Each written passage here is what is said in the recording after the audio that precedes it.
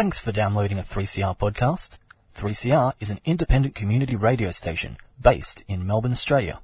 We need your financial support to keep going. Go to www.3cr.org.au for more information and to donate online. Now stay tuned for your 3CR podcast.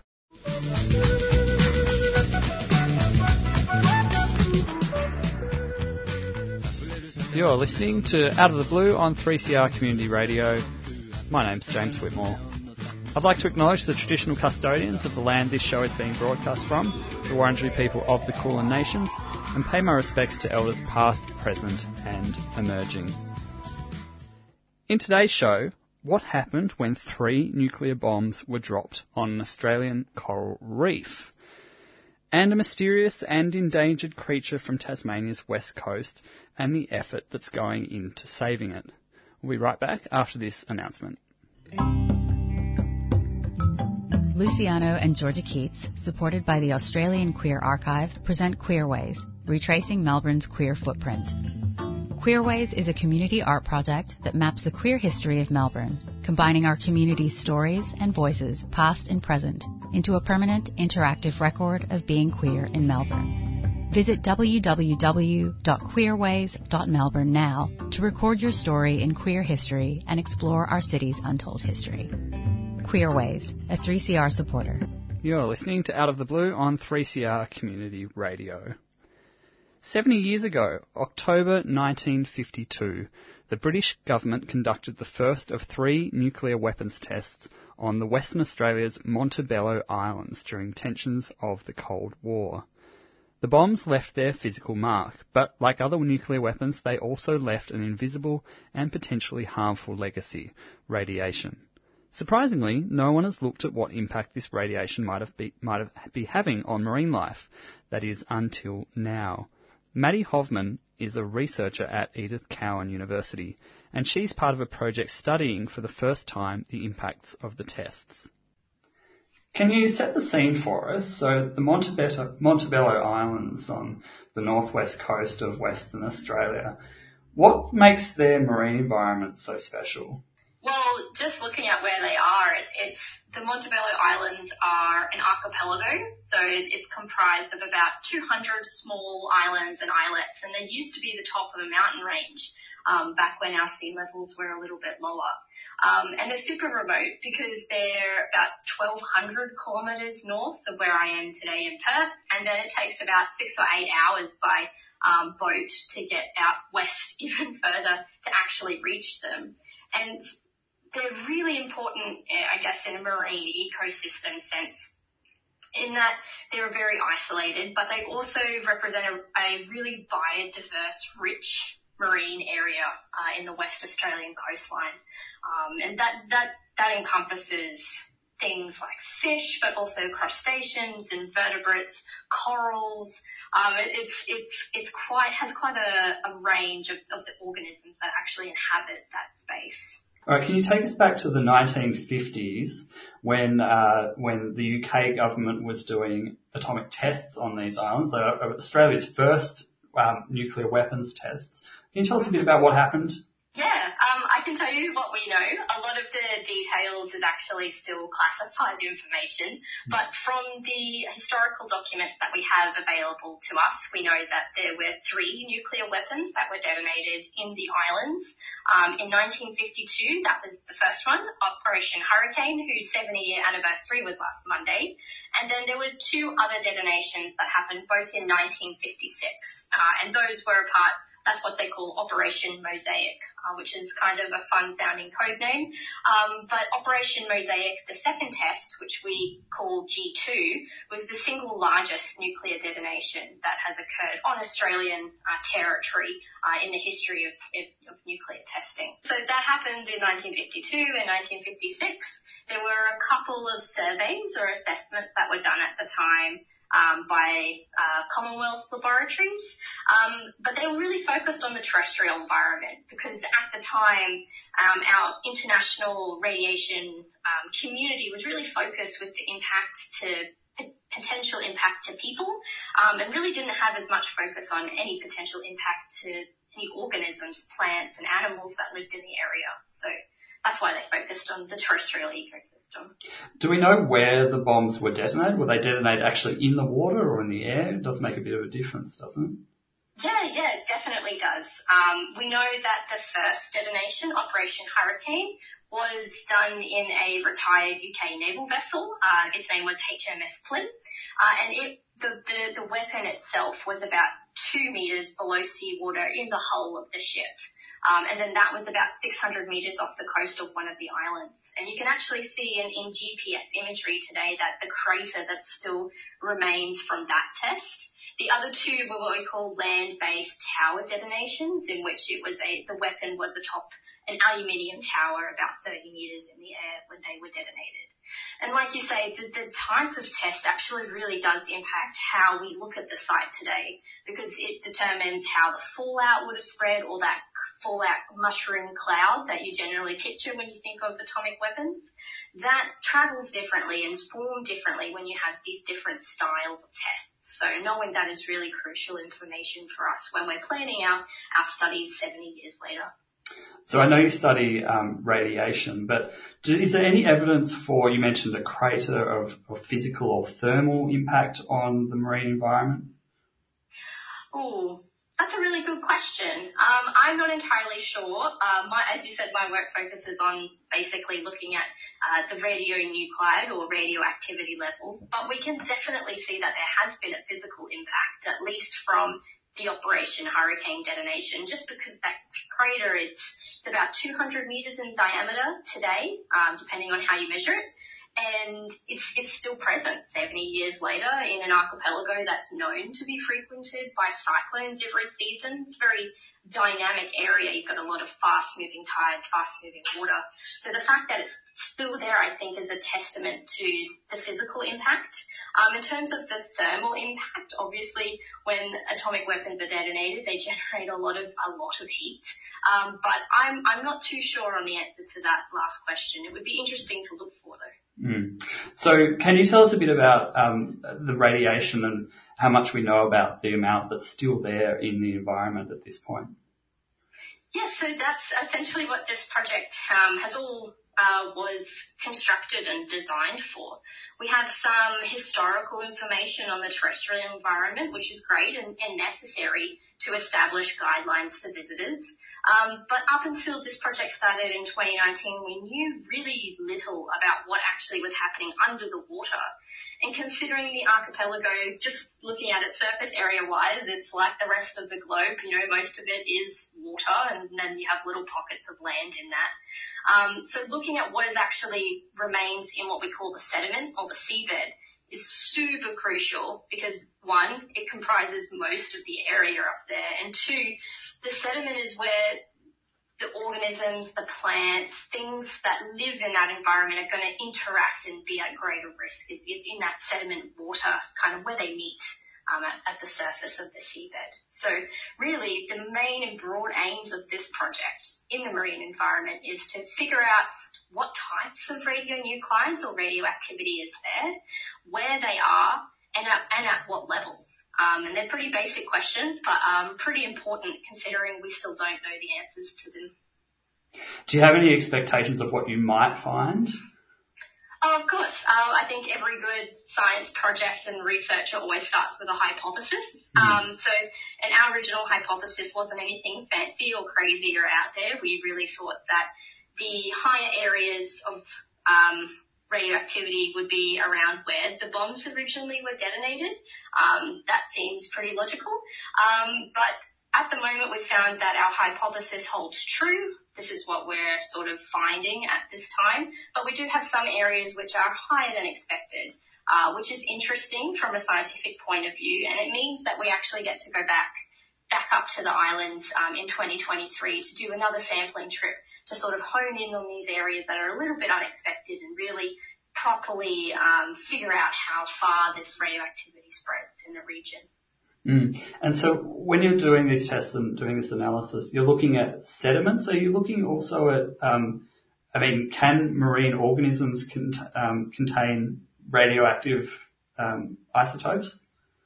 Yeah, and that's a key fundamental question that we're asking with this project too is we are looking mainly at the sediments as like sort of like the abiotic environment that these creatures are constantly living in. But we did collect a number of organisms because we're also interested at this site, which doesn't have really any other anthropogenic or man-made impact thrust upon it. People don't permanently live there. There's no sort of exploration happening in those islands. When I say exploration, industrial exploration. And so when we consider that, we also want to know, like, are these organisms uptaking certain radionuclides? We have some fundamental evidence to suggest that certain things like cesium will bioaccumulate, so travel and magnify up the food chain. But really what we're hoping that this project will actually contribute, I guess, to our international pool of knowledge is how this happens in a true natural environment, not in a laboratory setting, but in what we would almost call a natural laboratory, and how it really interacts and how it really works in real life, so to speak. Mm-hmm. So as I understand it, testing in marine areas is notionally banned. I'm curious, what do you think the importance of studying these historic events is, and how might we use that information to, make decisions about the control or banning of nuclear weapons? Yeah, so atmospheric testing is actually banned across the globe as part of the Non-Proliferation Treaty, which was signed back in the 70s or 80s. So you actually can't test nuclear weapons above the ground in any environment, which is great news. But I think it's actually really crucial to understand at this site, which we have access to, even though it is remote, and that people don't permanently inhabit, because we can then, if we understand fundamentally what has happened over the past 70 years and what the legacy of this testing program is in this particular environment, it could also be really useful for different sites, because the Montebello Islands aren't the only island site that underwent nuclear testing in the 1950s. There are a number of other island nations that underwent the same thing, and they're dealing with larger legacies and bigger legacies than what we have here in Western Australia. So, but as of yet, it's hard to study these sites because they're a lot larger and there are a lot of other factors at play. So for us to have relative ease of access to this site and to be able to kind of understand some of the fundamentals of how it moves in the marine environment and how we might measure it might also help us in future at other sites around the globe. That was Maddie Hoffman from Edith Cowan University. After the break, we're going to find out some of the secrets of the Maugean skate. But first, this is Maisha with Eventually. You're listening to Out of the Blue on 3CR Community Radio.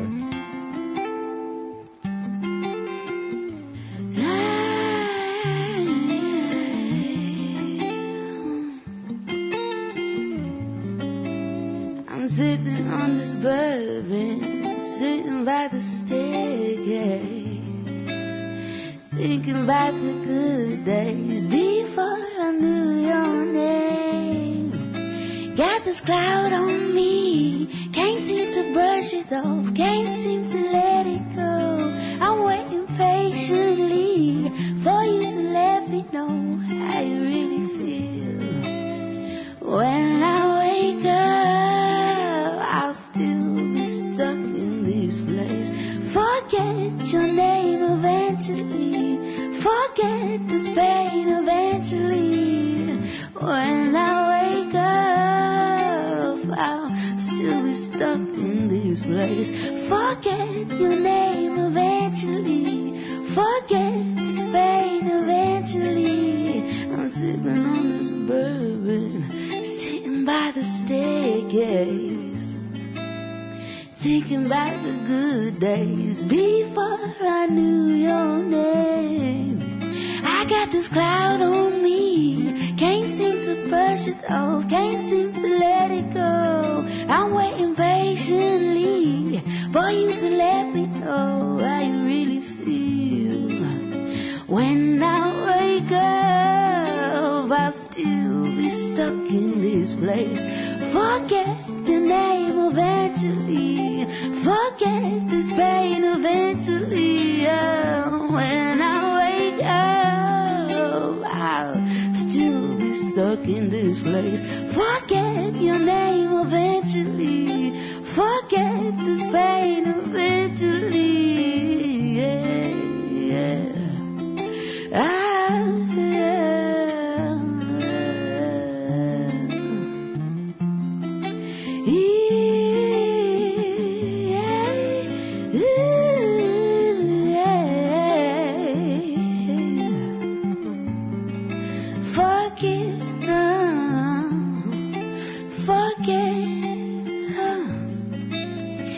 Sipping on this bourbon, sitting by the staircase, thinking about the good days before I knew your name, before I knew your name.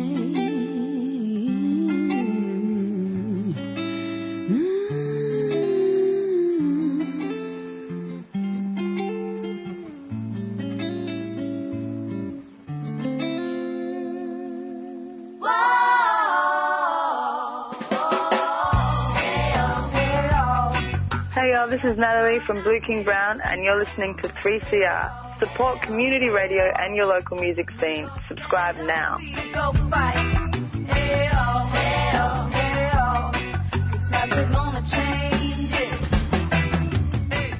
That was Maisha with Eventually, and you're listening to Out of the Blue on 3CR Community Radio. In the pitch-black waters of Macquarie Harbour on Tasmania's west coast lurks a mysterious and wonderful creature. The Maugean skate is a very special type of fish related to sharks and rays, and it's as unique as Australia's better-known wildlife like koalas and echidnas. Unfortunately, it is also endangered and was recently listed as one of 100 priority species under the federal government's new Threatened Species Plan. David Moreno and Justin Semmens from the Institute of Marine and Antarctic Studies at the University of Tasmania are trying to unravel the mysteries of this elusive creature. Hi, thank you for having us. So I'm Dr. David Moreno, and I'm a research fellow here at the Institute for Marine and Antarctic Studies. Jason, how about you? What's your role in studying this mysterious beast? Professor Jason Semmens, we started working on the skate about 12 years ago now, I think it is roughly, and just realised what an amazing, unusual animal it is, and lives only lives in estuaries, which is the only elasmobranch that does that in the world. It just, really got me in and got me really interested and wanted to know more. And the fact that it was endangered, we knew that we had a responsibility to find out about it because it was really little known at that stage. Can you give us a bit of a sense of what makes this skate so unique? You mentioned that that's the only skate and ray to live in estuaries. What else makes it unique, and what kind of life does it lead? So it's it's the only known species that exclusively lives its entire life in purely brackish water, and in fact, it seems to be a hyper specialist. It requires these two very specific estuary systems in the west coast of Tasmania, very remote places, and they themselves are quite different to anything else out there. They have a very specific set of physical characteristics that create basically a shallow water, deep water environment, if you will. The runoff from the rivers in the area creates this very thick layer of tannid water in the surface, which has a double effect. It creates a very distinct barrier of fresh water at the top, with a barrier of marine water underneath that gets trapped. And then also because of the tannins, light penetration gets blocked. So it's a pitch black, dark environment. So you get these creatures that usually can only be found in very deep, places in a very shallow estuary. And in fact, the skate's closest relatives are deep water species in New Zealand and Chile. Like I said, this animal's what we know about the species family, the group of species that are very similar. They're all very deep water specialists, fully marine animals, and these guys have adapted to exploit these unique habitats. And in doing so, they have developed a set of physiological and behavioral adaptations that we have not seen in any other type of shark or ray. So they really have become very, very good at exploiting this unique niche. But because of that as well, it means that their entire species is restricted to this one particular area. So that's what we call a microendemic species. And that just means that it has a very restricted range, which in turn makes it incredibly vulnerable to any disturbances to those specific habitats that it now relies on. So how do you go about studying an animal like this? You just mentioned that they live in pitch black water. Yeah, it takes a lot of different techniques. So we do surveys of them, and we're currently using netting. We know that's effective, but it's not the best method for determining their abundance. Ultimately, we want to know how many there are left. But the netting, has selectivity, and it doesn't capture the small ones very well. It's also prone to, if they've got changes in behaviour, they're not moving around, those sorts of things, which can happen, particularly with the harbour changing in terms of its oxygen levels and salinity and other characteristics. So we were just in the field last week, and we were working with the Australian Maritime College, which is part of the university here, and they have this amazing underwater autonomous vehicle. It's like a submarine. I think it's about 7.5 meters long, very impressive unit. It has a special type of sonar that can get really detailed pictures of the seafloor, and also a thing called LiDAR, which is basically imaging with light. So we're looking at using those sorts of technologies because it's pitch black. So, sending an AUV down or towing a camera, or a unit that holds these devices. We've used eDNA. So people might be aware of during COVID, to determine if COVID was in communities, people would test for its presence in your sewage and those sorts of things. It's a similar technique. You basically take water samples and then you test to see if the DNA of the animal you're looking for is in the water samples. It's amazing technology, and it's getting better all the time.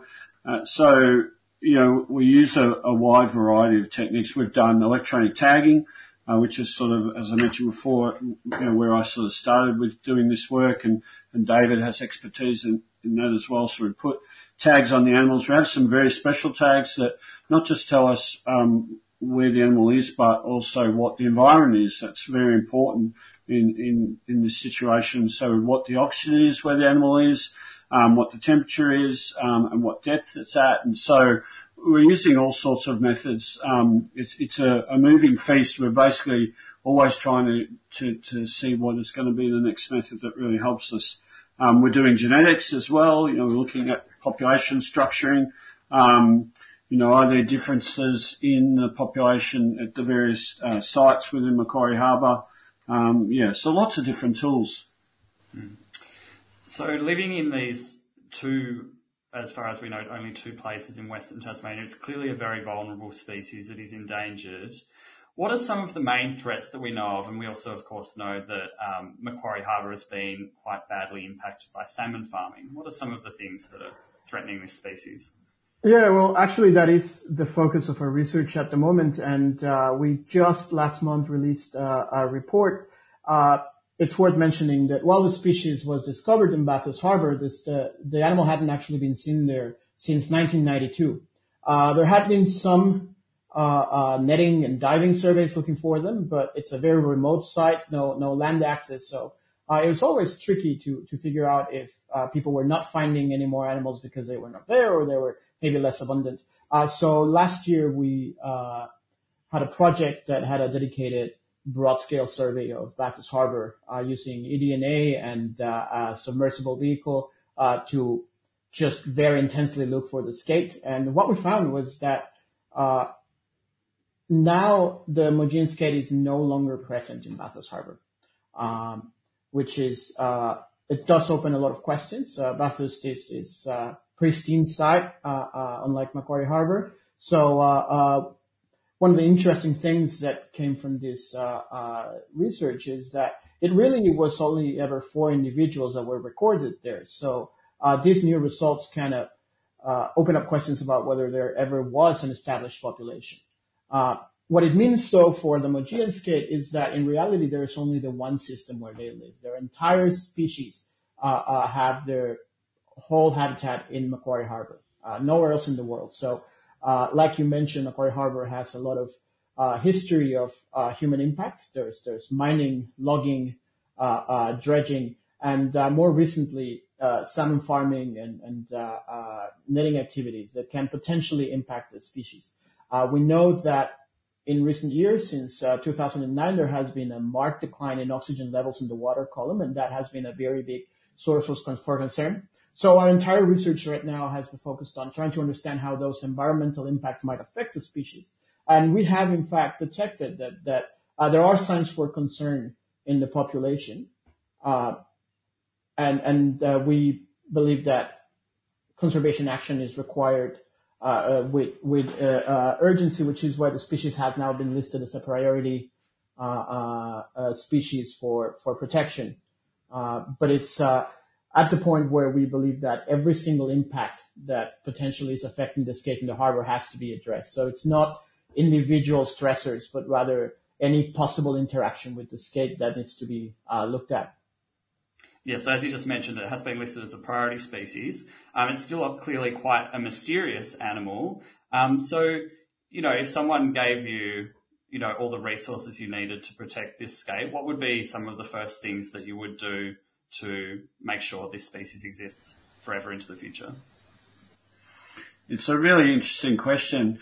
One of the issues is that the skate, when we've looked at genetics in the past, and we've just got funding, only just found out yesterday to do some more of that, is there is very little diversity in its genetic makeup, and that means that it's been in these areas, in Macquarie Harbour in this instance, for a very long time in a very small area, and so the individuals are all very closely related. And so that creates problems in itself in that, animals in those situations often don't have the diversity for the populations to be, thriving and easily surviving. So, you start with those sorts of limitations that are on the animal. And then there is, the other things that you can look at, and that's the anthropogenic impacts in the environment. And none of those are easy questions either. We know that Macquarie Harbour naturally is a very complex system. It was before any of the anthropogenic impacts began. It was already a low oxygen system. As David said before, it's the stratified estuary. It has, the three layers. The water flows that go into that area are important as well. It's a very complex system, so you can, you need to be really careful, because it seems like easy. You go, okay, these things didn't exist before, let's do this, but, making changes, actually, you need to, have a really good basis for it, because, it could be quite, easily, you can make, sweeping changes and you don't actually change the situation. That said, if we could improve, the oxygen levels in the harbour, then that would be something, of course, that we would look at doing. But again, as I said, there's no guarantee they can be changed back to the levels they were, because it's a complex system. I think the important thing is that there's not just one player involved in improving this, that it's everyone. As David said, we're at the stage now where every animal is extremely valuable.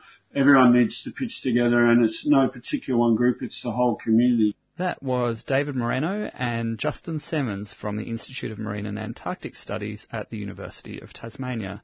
And hopefully we'll get David and Justin on the show again to talk about some of the exciting ways that they're conserving the Maugean skate.